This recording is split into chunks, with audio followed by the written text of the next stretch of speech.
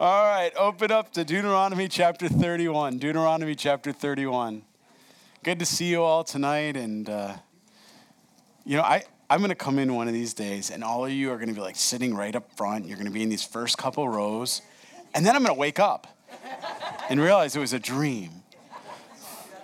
A dream to have you all close around the sort of...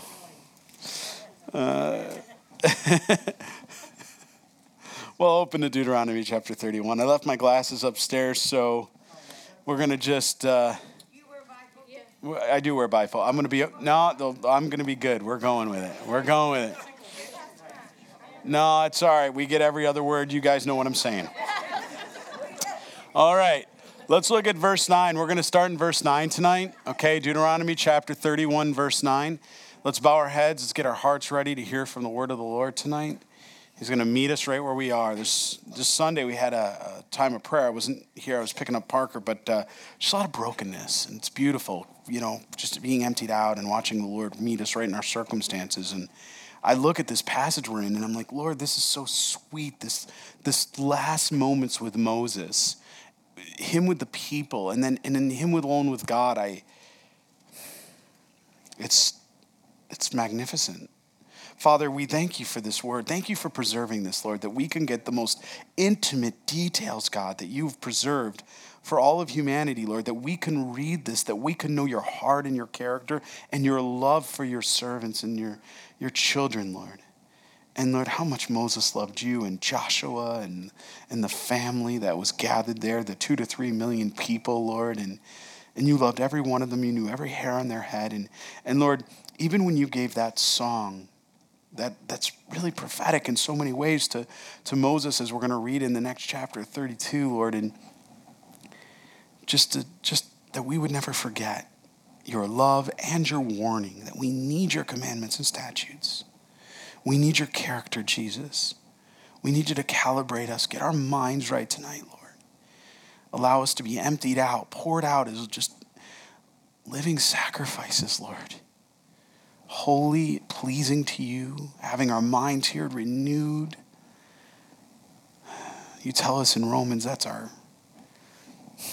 just our good service. It's what we should do. So God, we want to enter into this tonight, Lord. We want to just enter into your spirit and unity in your heart and your mind, Lord. Let your heart and mind just overwhelm us here tonight, that we would hear what your spirit has to say. Jesus, we ask this in your holy name, our King of Kings, Jesus Christ, and all God's people prayed. Amen, amen. Well, we'll pick up here in verse 9. We've come as far as verse 9. And, it's interesting as he goes through, and he's going to talk about how every 7 years they were to gather and they were to read the law corporately. Think about that, the whole law corporately, right? Some of us, we spend an hour, right? 45 minutes in church and we're like, oh man, our butts are asleep. We got to move our legs. Can you imagine hours and hours? I can. It would be awesome. Just like that under the word. And I wonder, that's what it's going to be like in heaven. We're going to have that opportunity as Jesus just reveals all of Scripture to us. And we're going to see without a mirror dim, right, as we read in 1 Corinthians. But it's going to be so spiritual 2020. I can't wait. I don't know about you, Maranatha. Amen, Maranatha, I can't wait. And so that's what we see here. So Moses wrote this law and delivered it to the priests, the sons of Levi, who bore the ark of the covenant of the Lord, and to all the elders of Israel. Did you catch what just happened there? God commanded Moses in chapter 31, verse 9, to write out the entire law. Not only were the priests, the rabbis were to do that, right? Who else were to do that? Do you remember? In Deuteronomy chapter 17, verse 18, that's right, kings. Kings were also to write that out because it was to be on their mind, in their hearts. God bless you. I didn't want you to be blind. God bless you. The bifocals help. Thank you.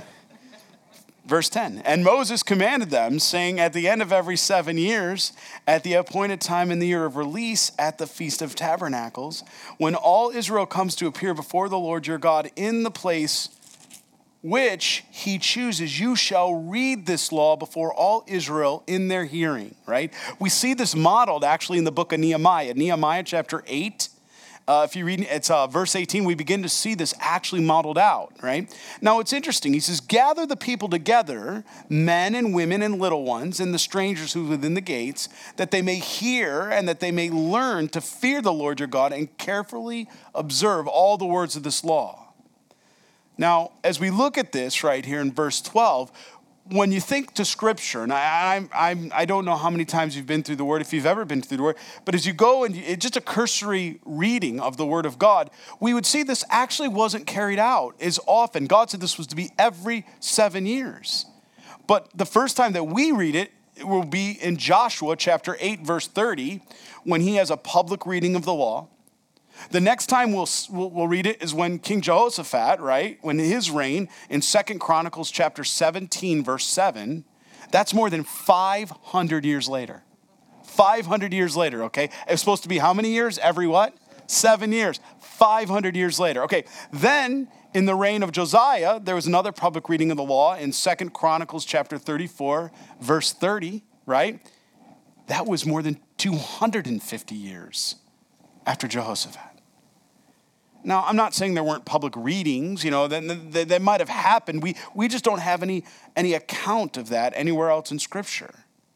But because it's not recorded means more than likely, guess what? It probably didn't happen. When you neglect God's word, it's no wonder that Israel had such trouble. When we neglect, you knew where I was going with this, huh? When we neglect God's word, the trouble we find ourselves in. Amen?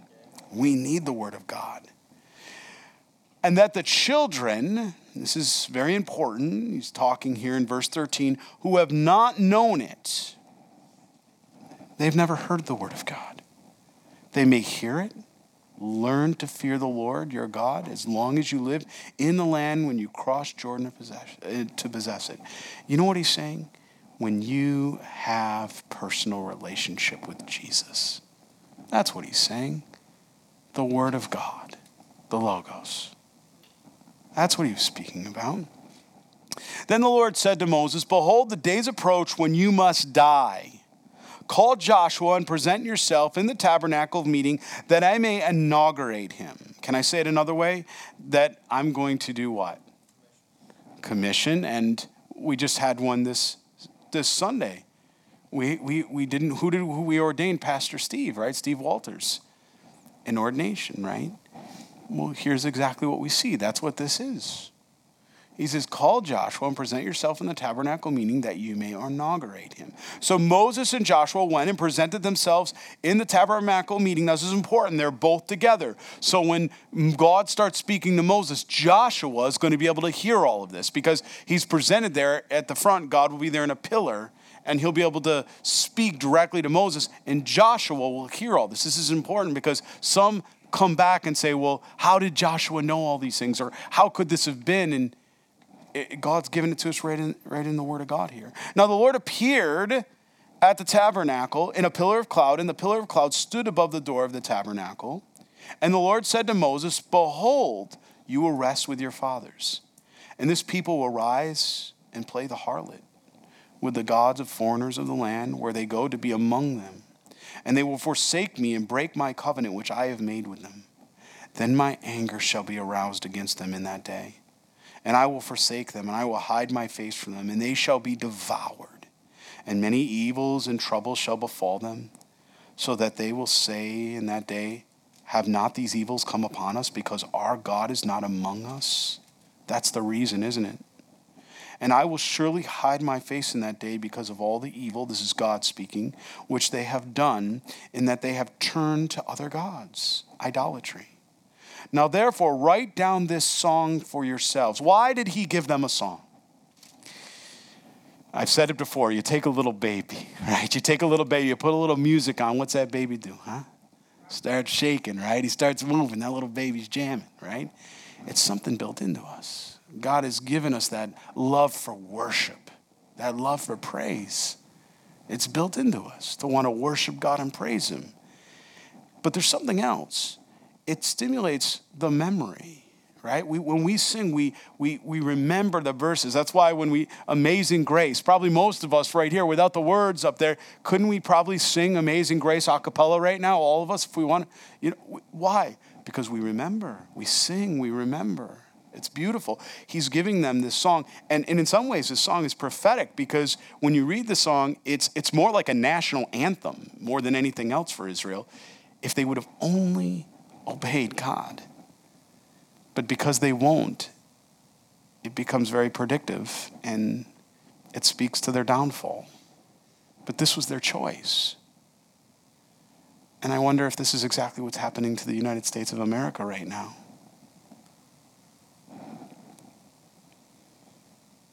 We should be sober-minded about these things. So he says, now therefore write down this song yourselves and teach it to your children of Israel. Put it in their mouths, that this song may be a witness for me against the children of Israel.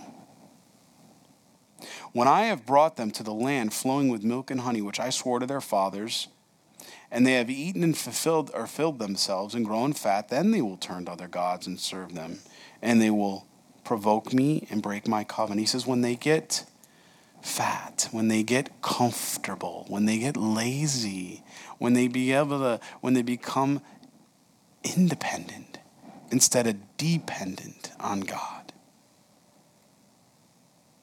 Isn't that what happened with David? David decided not to go out to war where he belonged with the men on the field, and he held himself back, and it led to sin. Then it shall be when many evils and troubles have come upon them that this song will testify. That means bear witness against them as a witness, for it will not be forgotten in the mouths of their descendants. For I know the inclination of their behavior. Today, even before I have brought them out to the land of which I swore to give them. So God's not ignorant to that. It shows his sovereignty, doesn't it? He knows what will be, but that doesn't change his love. That doesn't change his grace. Therefore, Moses wrote this song the same day and taught it to the children of Israel. Then they inaugurated Joshua, or ordained him, the son of Nun, and said, be strong and of good courage, for you shall bring the children of Israel into the land which I swore to them, and I will be with you. 7 times God speaks that to Joshua, be strong.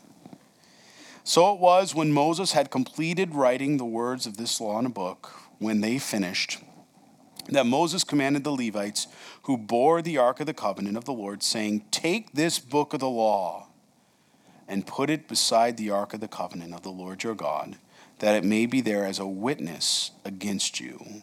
Hebrews chapter 9 verse 4 tells us that we eventually see manna in that ark, right? We see Aaron's rod that had budded, and we see basically the book of Genesis through Deuteronomy, the books of Genesis through Deuteronomy in that ark.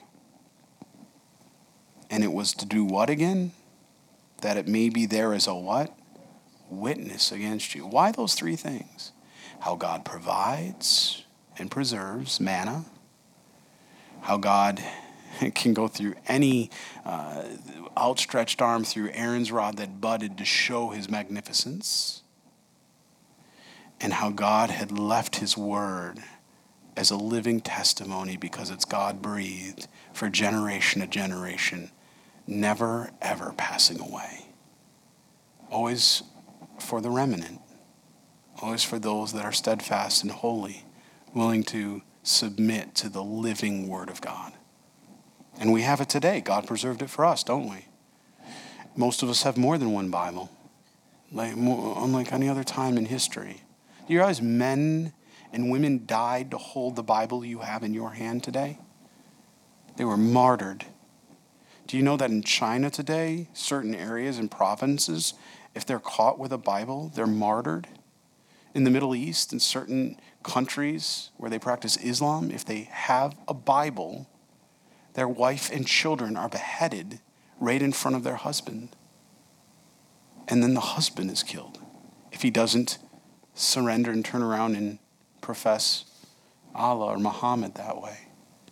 And in this book that we have, why are they so threatened? Why is the world so threatened by the Bible? We know, don't we? Because it's truth. And there's nothing else like it. There's nothing else you have in your possession. Not your house, not your cars, not anything like the Bible. For I know your rebellion and your stiff neck. If today, while I am yet alive with you, you have been rebellious against the Lord, then how much more after my death? This is Moses saying this. Gather to me all the elders of your tribes and your officers, that I may speak these words in the hearing and call heaven and earth to witness against them, as God has done. For I know that after my death you will become utterly corrupt and turn aside from the ways which I have commanded you. How did Moses know all this?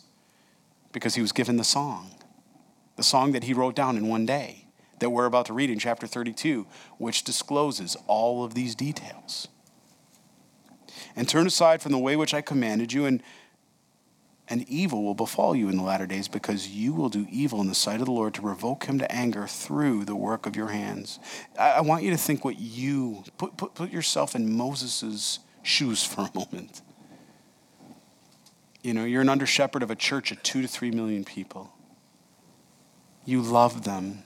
God wanted to wipe them out and give you another group of people, because he said, these people, look, they chase after their own lust, their own desires. Here, let me give you a people that won't do. And Moses says, no. What was Moses doing? He was being conformed to that man that would love those people as a good shepherd should, as a type pointing to Jesus Christ, the true shepherd that would never leave nor forsake his people. As we read in Zechariah in the latter days, chapter 11 on, about the shepherds, the under shepherds, the pastors they'll run and scatter. And the people will run and scatter. We're already starting to see that. We're starting to see it already. Be wise. Hear what the Spirit of God has to say. There's no coincidence. Please be wise. So he says, gather the elders, right? Gather your officers. I want to speak this word in their hearing that they may know. He says, because these things will befall you. Then Moses spoke in the hearing to all the assembly of Israel the words of this song until they were ended. Give ear, O heavens, and I will speak. I'm not going to sing it for you, all right? And hear, O earth, the words of my mouth. In other words, my witness. The first 4 verses are an introduction to the song. You ever have that? Your brain goes faster than your mouth can? Yeah. Let my teaching drop as the rain, my speech distill the dew, as rain drops on the tender herb. Look at Psalm, turn in your Bibles to Psalm 72, verse 6, if you wouldn't mind. Turn in your Bibles to Psalm 72, verse 6 here. And we read, speaking of the glory of the reign of the Messiah that will be, right? How he shall come down. Listen to how it's referenced. He shall come down like rain upon the grass before mowing, like showers that water the earth. Isn't that like what we just read here? That's what he's talking about. It's similar to what we had just read here right now. He says, let my teaching drop as the rain, my speech distill as the dew, as raindrops on the tender herb. It's the word of God going forward. And as showers on the grass. Verse 3, for I proclaim the name of the Lord. Ascribe greatness to our God. He is the rock. We'll see that 7 times in this chapter. He is the rock. His work is perfect, for all his ways are justice. Who is that rock, and how do we know that? 1 Corinthians 10, turn in your Bibles. We've read it as we've been going through it on Sundays, during our Sundays. But if you go back to 1 Corinthians chapter 10 and you look at verse 4, right? Well, it says, and they all drank the same spiritual drink, for they drank of that spiritual rock that followed him, and that rock was Christ. So who are we talking about? We're talking about Messiah. He is the rock. His work is perfect, for all his ways are justice. A God of truth and without injustice, righteousness and upright is he. They have corrupted themselves. They are not his children because of their blemish. A perverse and crooked generation, do you thus deal with the Lord? O foolish and unwise people, is he not your father who bought you? We're blood bought, man. He has he not made you, and established you? Remember the days of old, considering the years of many generations. Ask your father, and he will show you, your elders, and they will tell you when the Most High divided their inheritance to the nation. This is an interesting text, actually, verse 8, because it revolves around, Israel, the people, and the land. I don't know if you've ever read this text or this verse and passage here, but it's very interesting. When the Most High divided their inheritance to the nation, when he separated the sons of Adam, he set the boundaries of the people according to the number of the children of Israel. This is why the Middle East is at the center of everything when it comes to a biblical timeline. Because the people, the Jewish people, Israel, and the land, God's land, Jerusalem, Israel, is at the center of this timepiece, because it says from the very beginning, from the boundaries of the people that were created, knowing one day Israel will be, that God went ahead and set his inheritance up that way, that our eyes would be focused on that timepiece. That's why even unbelievers, even in, presidents for how many generations upon generations have gone, and what have they tried to do in the Middle East? Establish a peace agreement. Why don't we hear that in France or in Italy or Greece or the European Union or, anywhere else in the world? Why is it so focused on Israel and the Middle East and the land of Jerusalem?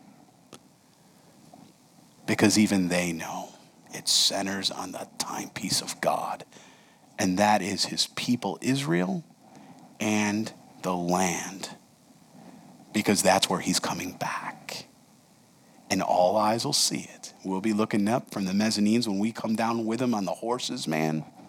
We're coming with him, right? What do you look to? Do you look to the clock, the nuclear clock, the atomic clock? What clock do you pay attention to? My eyes are focused on Israel. And if you look at what's going on over there, we're seeing the very same thing happening today in America, happening in Israel. I don't, wherever your political persuasion may be, men that are trying to stand for righteousness, that are standing in the gap, that we've been given a time. I've been saying this for the last 3 or 4 years, a time of reprieve, haven't I? We have been given a time. The pause button is hit. That's the way I've said it. The pause button is hit. You got Bibi over there, right? Comes to our country, goes in front, reads to our own Congress the Decalogue, the 10 Commandments, to the United States of America. How about that? And they're trying to, get him out. They're trying to take the president out. Nobody wants it. Trying to get him out. And they want to bring a whole new movement in. And this has all been planned. And this isn't conspiracy theory. Don't go be Bereans. Go look at it. But what's going on in Israel? Look at the political factions happening. The factions that are it's just like what's happening here. There is no coincidence. You can't look at both of these things happening at the same time and going, well, isn't that just dumb luck? No, we're not ignorant people. You can't miss it. There's a coup to it. There really, really is. And you start to see this happening, and it's happening before our eyes. And so much of the world is not looking to that timepiece. They're not looking at Israel. They're not looking at Jerusalem. They're not seeing what's happening. We are so close. I hope you're living like it's your last moments here on earth. I really hope you're living with the doctrine of imminency. I pray that everybody's living that way and that you have oil in your lamps because Jesus is coming soon. Let's continue, but it's striking as we see this. And in verse 8, he reminds us, and he said it would be for all generation. It would be everybody that would understand this, that as it would be played forward, that we would all have an understanding, including us today. For the Lord's portion is his people. Do you see that? Jacob is the place of his inheritance. There it is. Where is he talking about? Israel, right? He found him in a desert land and in the wasteland, a howling wilderness. He encircled him and instructed him. He kept him as an apple of his eye. This idea here in the Hebrew, when he talks about the apple of the eye, it's not just pointing to something where he's talking about when your eye begins to dilate and the pupil specifically dilates and becomes laser focused. He says that's what the people of Israel are for God. And we as his children likewise, because we are in the new covenant. We've already received that blessing of Ezekiel 36 and Jeremiah 31 that's promised to Israel. But as new covenant believers, we've received that new heart, haven't we? We've received that new covenant through his shed blood. Every once a month we celebrate it through communion. We recount it. We've already received that. Israel will receive it soon and very soon when they cry out for help. For Yeshua, when they cry out to Messiah, right? They're going to cry out. And he's pointing them back. He's saying, look, don't ever forget, you are the apple of my eye. He says they're the apple of his eye. As an eagle stirs up its nest, hovers over its young, spreading out its wings, taking them up, carrying them up on its wings. So the Lord alone led him, and there was no foreign god with him. He made him ride to the heights of the earth. Can you just picture that on the eagle's wings? You ever seen an eagle soar? That he might eat the produce of the fields, he made him draw honey from the rock and oil from the flinty rock, curds from the cattle and milk of the flock, with fat of lambs and rams of the breed of Bashan and goats with the choicest wheat. Oh man, if they would only obey God, all that awaited them, the produce, even now look at how God's blessed Israel with their produce, but all that would have awaited them, the choicest wheat, and you drank wine and the blood of grapes, and then he goes, but Jeshurun. Now that's not an individual, that's not a person, and that's not a title. That's speaking of Israel, right? It literally means the upright one. The upright one. That's the exact translation for Jeshurun, but it speaks to Israel, right? Turn in your Bibles to Isaiah chapter 44, verse 2. Isaiah chapter 44, verse 2. In Isaiah chapter 44, verse 2, it says, thus says the Lord who made you and formed you from the womb, who will help you. Fear not, O Jacob, my servant, and you, Jeshurun, whom I have chosen. Who did God choose? Israel, his chosen people. Jeshurun, my chosen people. He's using it one and the same so that we know who he's talking about. That's how you can know that's specifically speaking of Israel. He says, but Jeshurun, Israel, grew fat and kicked. Who does this sound like? You grew fat, you grew thick, you are obese. Then you forsook God who made him and scornfully esteemed the rock, Jesus, of his salvation. What country does that sound like today, friends? The United States of America, doesn't it? They provoked him to jealousy with foreign gods. With abominations, they provoked him to anger. They sacrificed to demons, not to God, to gods they did not know, to new gods, new arrivals that their fathers did not fear. Of the rock of Jesus who begot you, you are unmindful. You're not even thinking about God. You're not even thinking about Jesus.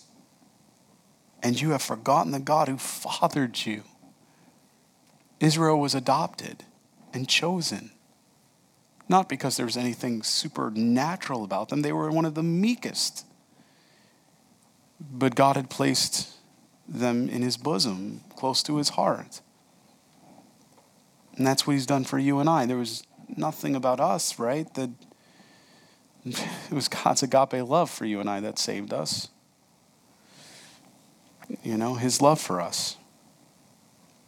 Never forget God. Never forget that's your Father in heaven. No matter what earthly father or what you've had, good, bad, indifferent, God, your Father, will never disappoint you. He will He will love you with an unending love. A love that's beyond our comprehension. Just so, engrossed in it. It's wonderful to think about that kind of love. Unconditional, no strings attached. Just true, genuine love. And when the Lord saw it, he spurned them because of the provocation of his sons. So we begin to look at verses 19 through 25 here. This is a judgment of God on his people. That's what we're going to be looking at here. And when the Lord saw it, he spurned them because of the provocation of his sons and his daughters. And he said to them, I will hide my face from them. I will see that their end will be, for they are a perverse generation, children in whom is no faith. They have provoked me to jealousy by what is not God. They have moved me to anger by their foolish idols. But I will provoke them to jealousy by those who are not a nation. I will move them to anger by a foolish nation. For a fire is kindled in my anger and shall burn to the lowest hell. It shall consume the earth with her increase and set a fire on the foundations of the mountains. I will heap disasters on them. I will spend my arrows on them. They shall be wasted with hunger, devoured by pestilence and bitter destruction. I will also send against them the teeth of the beast with the poison of the serpents of the dust. The sword shall destroy outside. There shall be terror within. For the young man and virgin, the nursing child with the man of gray hairs. Now, in verses 26 really through 42, he's going to sort of transition into this longing he has. God longing for his people, his chosen bride, Jerusalem. His chosen people. He says, I would have said, I will dash them in pieces. I will make the memory of them to cease from among men. Had I not feared the wrath of the enemy, lest their adversaries should misunderstand. Did you catch that? Lest they should say, our hand is high, and is not the Lord who has done all this. In other words, it would bring shame to God, because they would sit there and say, well, where is your God now? Where he's going to do all this. He's going to redeem them. As we read in Ezekiel chapter 36, he's going to give them a new heart and mind. He's going to do these things. But he says he does it for his glory. It's not that there's, again, something about the people that is so unique. Why is that important? Because if you're here tonight or you're hearing this and you're sitting there going, well, I don't think I'm good enough. Guess what? Nobody's good enough. And God wants to receive you right where you are. And he doesn't wait for you to arrive before he saves you. He saves you in the middle of your trial and your circumstance. At your lowest point ever is where he meets you and he draws you in and he frees you. That's the God we serve. That's our Lord. That's Abba Father, right? That's Daddy. That's our Lord. We should know him for who he is. For they are a nation void of counsel, nor is there any understanding in them. He's making it clear. Or that they were wise, that they understood this, that they would consider in the latter end. He wishes that they would get this. How could one chase 1,000 and put 10,000 to flight unless their rock, Jesus, had sold them? In other words, you would think and the Lord had surrendered them. I mean, God had protected them. How could they understand how anything could come against them? Assyria, Nebuchadnezzar and Babylon. How could any of this happen if God didn't allow it? And you would think that would kind of wake them up to go, well, maybe something's off here. I don't know, maybe one of the prophets like Jeremiah coming in and saying, hey, Judah. But they didn't listen. They didn't want to listen. They didn't consider the latter end. For their rock is not like our rock. Even our enemies themselves being judges. For their vine is of the vine of Sodom, in the fields of Gomorrah. Their grapes are grapes of gall, their clusters are bitter, their wine is poison of serpents, and their cruel venom of cobras. Is this not laid up to store with me, sealed up among my treasures? Vengeance is mine and recompense. Their foot shall slip in due time. For the day of their calamity is at hand, and the things to come. He said, this is prophetic at this point. He's telling them what will be now. For the Lord will judge his people and have compassion on his servants when he sees that their power is gone. And that's exactly what happens, right? When the nations come upon them in Ezekiel 38, their power is gone. There is no peace and safety anymore. Security, as they've been yelling for, years. And we're great. No. Lord, help. And it's when they cry out, it's when their power is gone, and there is no one remaining bond or free. He will say, where are their gods, the rock in which they sought of refuge? Who ate the fat of the... In other words, look at your situation. Look at your dire situation now. And yet, because of his mercy, what's he going to do? He's going to save them. He's going to save them. And that's what he's done for us. Where are their gods, the rock of which they sought refuge? In other words, they're false idols. Who ate the fat of their sacrifices and drank the wine of their drink offerings? It wasn't the idols they made or gods they made with their hands.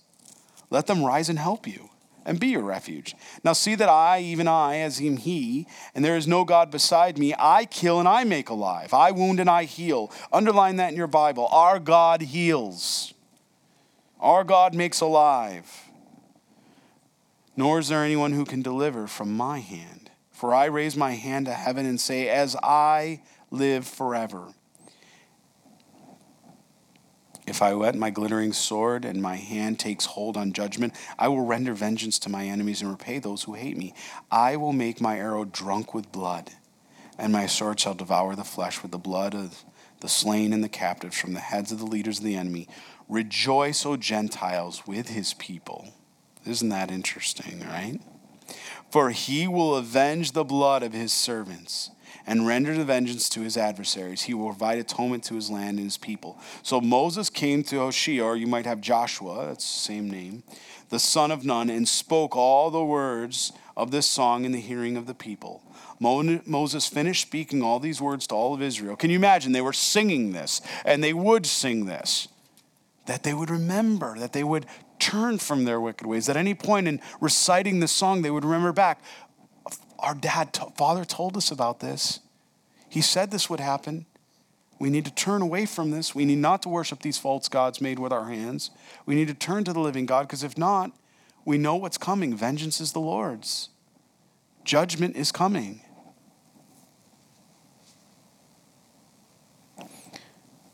So it says, Moses came with Joshua, the son of Nun, and spoke the words of the song in the hearing of the people. Moses finished speaking all these words to all Israel. And he said to them, set your hearts on all the words which I testify to you today, which you shall command your children to be careful and observe all the words of this law.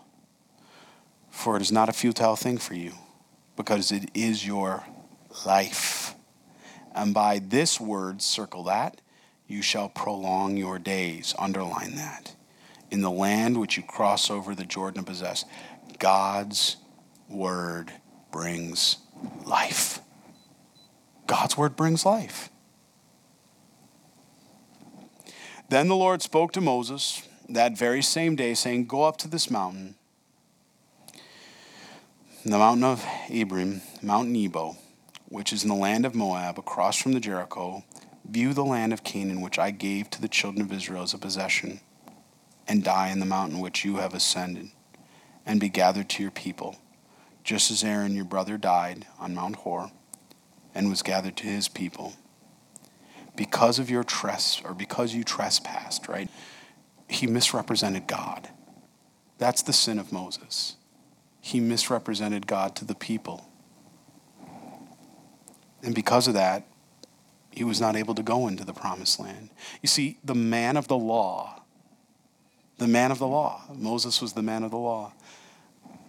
The man of the law couldn't go in. It's Joshua. It's only Joshua, Jesus, that's going to bring him in. How many thousands of years later, when he's transfigured, Jesus, that he brings Moses in? Did you ever think about that? It was Jesus that brought Moses into that land. The law couldn't bring him in. The law can't save. But Jesus could on the Mount of Transfiguration. When that happened, Moses appeared, and remember Peter, oh, this is good. I'm glad we're here. I'm glad, let's build booths. I'm glad I'm here for this. Peter, we're going to see Peter in heaven and be like, oh, Peter, we love you. Come here. Come here, Peter. No, Peter's going to open our eyes. He's going to open our eyes. But, think about that. The law couldn't bring Moses in. He trespassed against me among the children of Israel at the waters of Meribah, Kadesh, the bitterness, right? The bitter waters, that's what that means.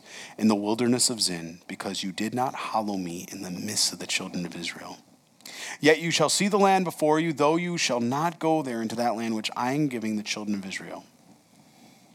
Now we're going to read in chapter 33 the final blessings. This should seem familiar to what Jacob had done in Genesis chapter 49.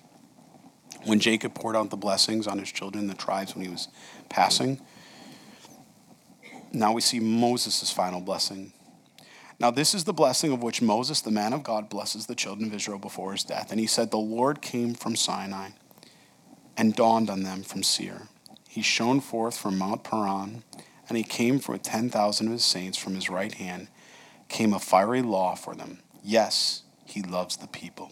All his saints are in your hand. They sit down at your feet. Everyone receives your word. Moses commanded a law for us, a heritage of the congregation to Jacob. And he was king in Jeshurun, Israel. When the leaders of the people were gathered, all the tribes of Israel, got together or gathered together like that. And in verse 6, he's going to start with the first tribe, and that's the tribe of Reuben. He says, let Reuben live and not die, nor let his men be few. And this he said of Judah. Hear the Lord, the voice of Judah, and bring him to the people. Let his hands be sufficient for him, and may you be a help against his enemies. When I look back, when I was looking at the list in Genesis, the blessings of Genesis chapter 49, right around verse 10, Jacob goes through and he gives the blessing to Judah. And when he starts to give that blessing to Judah, he says, till Shiloh comes, speaking of Messiah. And I just thought how the promise for Judah that Messiah would come from that tribe. Part of the Davidic covenant as well, that the seed of David, the king, that there would be not one that would ever pass from that throne, that there would always be a high and a mighty king, our King Jesus. Hear the Lord, the voice of Judah, and bring him to the people. Let his hands be sufficient for him, and he may be a help against his enemies. And Levi, he said, let your Thummim and your Urim be with the Holy One. Did you notice something there? It's reversed. Normally it's the Urim Thummim. I don't know if that's any significance, but it's reversed. Whom you tested at Massah, and with whom you contended at the waters of Meribah, bitterness, who says of his father and mother, I have not seen them, nor did he acknowledge his brothers or know his own children, for they have observed your word and kept your covenant. They shall teach Jacob your judgments, all Israel your law. They shall put incense before you and whole burnt sacrifices on your altar. Bless his substance, the Lord, and accept the work of his hands. Strike the loins of those who rise against him, and of those who hate him they may rise not again. Of Benjamin, he said, the beloved of the Lord shall dwell in safety by him, who shelters him all day long, and he shall dwell between his shoulders. You know who's of the tribe of Benjamin in our New Testament? Paul. And of Joseph, he said, blessed of the Lord in his land, with the precious things of heaven, with the dew, and the deep lying beneath, with the precious fruits of the sun, with the precious produce of the months, with the best things of the ancient mountains, with the precious things of the everlasting hills, with the precious things of the earth and its fullness, and the favor of him who dwelt in the bush. Let the blessings come on the head of Joseph, and on the crown of the head of him who was separate from his brothers. His glory is like the firstborn bull, and his horns in the Bible speak to power, like the horns of a wild ox. Together with them he shall push the people to the ends of the earth. They are 10,000 of Ephraim, and of the thousands of Manasseh. And of Zebulun, he said, rejoice, Zebulun, in your going out, and Ishkar in your tents, that there shall call peoples to the mountains, and they shall offer sacrifices of righteousness. For they shall partake of the abundance of the seas and the treasures hidden in the sand. And of Gad, he said, blessed is he who enlarges Gad. He dwells as a lion and tears the arm of the crown of his head. He provided the first part of himself because of the lawgiver's portion was reserved there.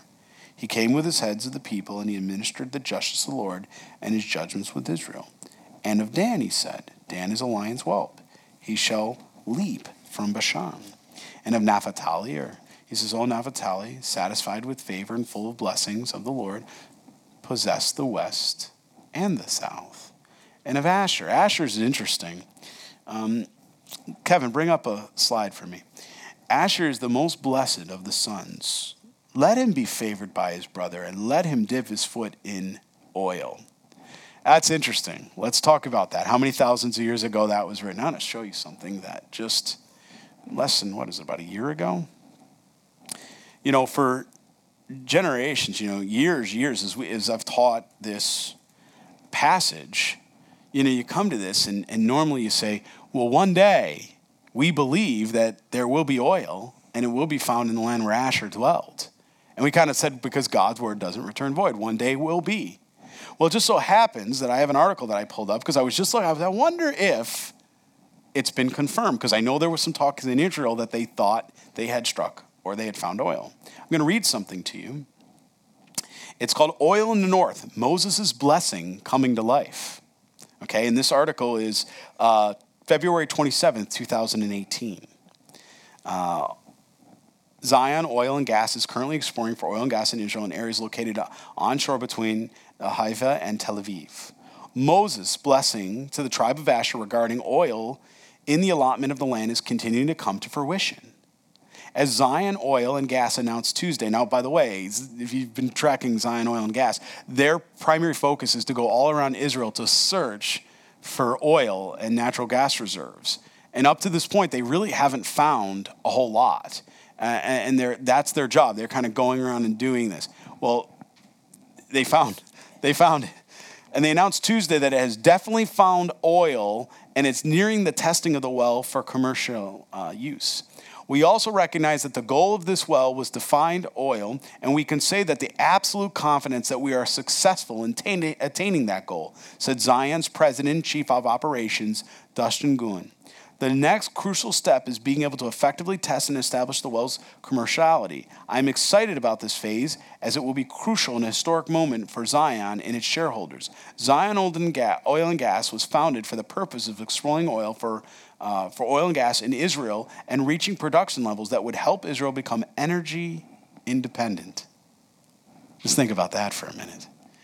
Energy independent. I wonder why Putin is so interested in Syria and the land that borders Israel, and why he set up ports there.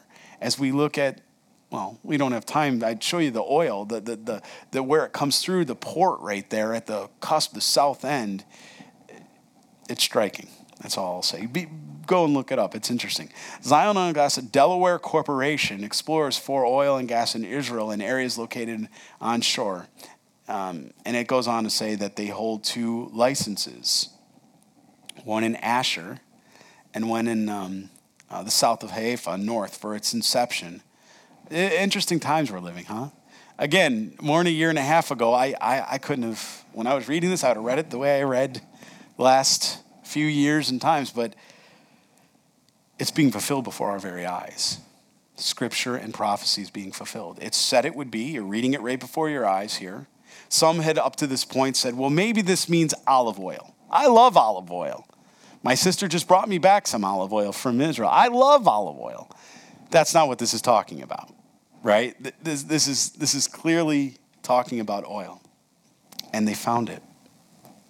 Thousands of years. 1400 BC. Okay, 1400 BC to 2018. In the specific area and land of Israel that they said it would be. And it's exactly where God said it would be. You just can't make this up. Nothing else like it. Well, let's continue. We're probably going to finish the book here tonight. He says, your sandals shall be iron and bronze, and your days, so shall your strength be. There is no one like the God of Jeshurun, Israel, who rides the heavens to help you. and his excellency on the cloud. The eternal God is your refuge, and underneath are the everlasting arms who will thrust out the enemy before you and will say, destroy. Then Israel shall dwell in safety, the fountain of Jacob alone. In the land of grain and new wine, his heavens shall also drop dew. Happy are you, O Israel, who is like you, a people saved by the Lord. The shield of your help and the sword of your majesty. Your enemies shall submit to you, and you shall tread down their high places. If only Israel would have obeyed. If they only would have obeyed, how much they could have been saved from destruction. Chapter 34. Moses. Then Moses went up from the plains of Moab to Mount Nebo, to the top of Pisgah, which is across from Jericho. And the Lord showed him all the land of Gilead as far as Dan. Do you see what's supernatural about that? If you've been to Israel, you were just Lexi was just in Israel, right? Other people, you're talking 100 miles away. He couldn't see this with the natural eye. What God was showing him was supernatural. He was taking him and showing him. And oh, by the way, the land of Naphtali, did you notice, are they in the land yet? They're not in the land. It's 50 years from now. 50 years before Naphtali will actually be in their part of the land that God is showing them. That's what's happening here. He's giving them foreknowledge before he dies. He says in the land of Ephraim, right to the south, and Manasseh and all the land of Judah as far as the western sea, that's the Mediterranean. The south in the plain of the valley of Jericho, the city of the palm trees as far as Zor. Then the Lord said to him, this is the land of which I swore to give Abraham, Isaac, and Jacob, saying, I will give it to your descendants. I have caused you, see that there? I have caused you to see it with your eyes, but you shall not cross over there. God did that. God did that. So Moses, the servant of the Lord, died there in the land of Moab. Now, it's important that we read this here because there's this area where it says, according to the word of the Lord. There's some translations, rabbis had taught this and have been teaching this really for the last, at least the last few thousand years. But in our translation, we say the Lord, we read the Lord died in the land of Moab according to the word of the Lord. They translate that word for kiss. That what it explains in the rabbis is they try to explain it as it would pass down through tradition in this part of Scripture. What they're saying is that God kissed Moses, almost like you would tuck someone in and you would kiss them, and then they would go to sleep. And that's the picture of what happened here. That Moses, he didn't die of old age. He just hiked up a mountain, right? He just climbed a mountain. He didn't die. He's 120 years old at this point. He's still got all his faculty. And we're going to read here in a moment. He's going to say it's not because of anything that, was wrong with him. He had vigor. He wasn't dim. He could see, he could hear. His faculty was all with him. It's though as God just kissed him and he just went to the presence of the Lord. And God, we don't see this anywhere else in Scripture. God officiates the funeral himself. We know that God is present. When I'm doing a funeral, I've done funeral for some of you. When I'm doing a funeral for you, for your families like that, let me be clear, for your families, not you. For your families, I want to be clear, you're not still here. For your families is what I meant.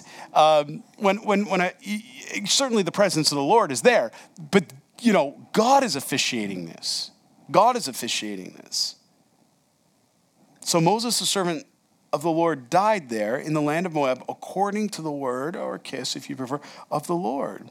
And God buried him in the valley in the land of Moab, opposite Beth Peor. But no one knows where his grave is today. Have you ever wondered why? I think I explained why. I believe it's because God knew that one day that body he would take and he would transfigure. Jesus would be transfigured on the Mount of Transfiguration, and Moses would appear. And who do you think would want to steal that body to stop anything like that from ever happening? Satan, which is why it was hidden from him. And no man know whether it was the angels that dug, right, specifically, or God who supernaturally moved dirt and put the dirt back. We have nothing else like this. Nobody else has this kind of burial. right? We do a graveside. We lower the body down. We pray the blessing, right? We bring closure for the family. God did all of this. God did this. He buried him in the valley in the land of Moab opposite Beth Peor, but no one knows where his grave is to this day. Moses was 120 years old when he died. His eyes were not dim, nor his natural vigor diminished. He still had life in his body, but God said, rest. I don't know about you. I think that's beautiful. You see, some of us know, we're fortunate to know people like that live that beautiful, ripe age, and they still have all their faculty and all their mental and their physical with them, and they go to sleep and they pass, and they're believers in Christ. And what a beautiful celebration that is. There was no suffering, up until their last moment, I know many pastors, in Calvary Chapel, the joke is there is no retirement. There is no quitting. There is no such thing, when I die, you guys will have to, somebody will pull me over and somebody will finish the passage. That's the way it's supposed to be. That's the way it was always done. That's the way it happened in the synagogues, If a rabbi or somebody was, that's the way it was done. Today, we're so far removed from that. But why? It's a celebration. It's beautiful. In service until the Lord takes us home. I wouldn't want any other thing. I don't want anything else. I don't know anything else. Moses, I look at this and I find great joy. I read this often. Sometimes when it gets difficult or, I'm tired. I read this and I'm like, nope. All right, Moses, I understand. When God says, rest. It's God that tells us that, not anyone else. Certainly we know people that unfortunately it's not the case. Faculty does diminish, but the body is still. It's my prayer for all of us, though, that he would rapture us out tonight. And we wouldn't have to worry about any of this. And the children of Israel wept for Moses in the plains of Moab for 30 days. How about it? 30 days. I don't know if it's just me because of a pastor's heart. I'm like, 30 days? How about 45, 60? We get 90 in there? 30 days? Like he led you through the wilderness 40 years, your children, 30 days? And then they're on. They're over it. A little too much of my personality in there. Forgive me, Lord. Forgive me, Lord.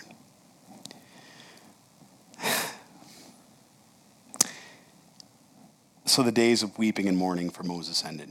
Now Joshua the son of Nun was full of the spirit of wisdom, for Moses had laid his hands on him.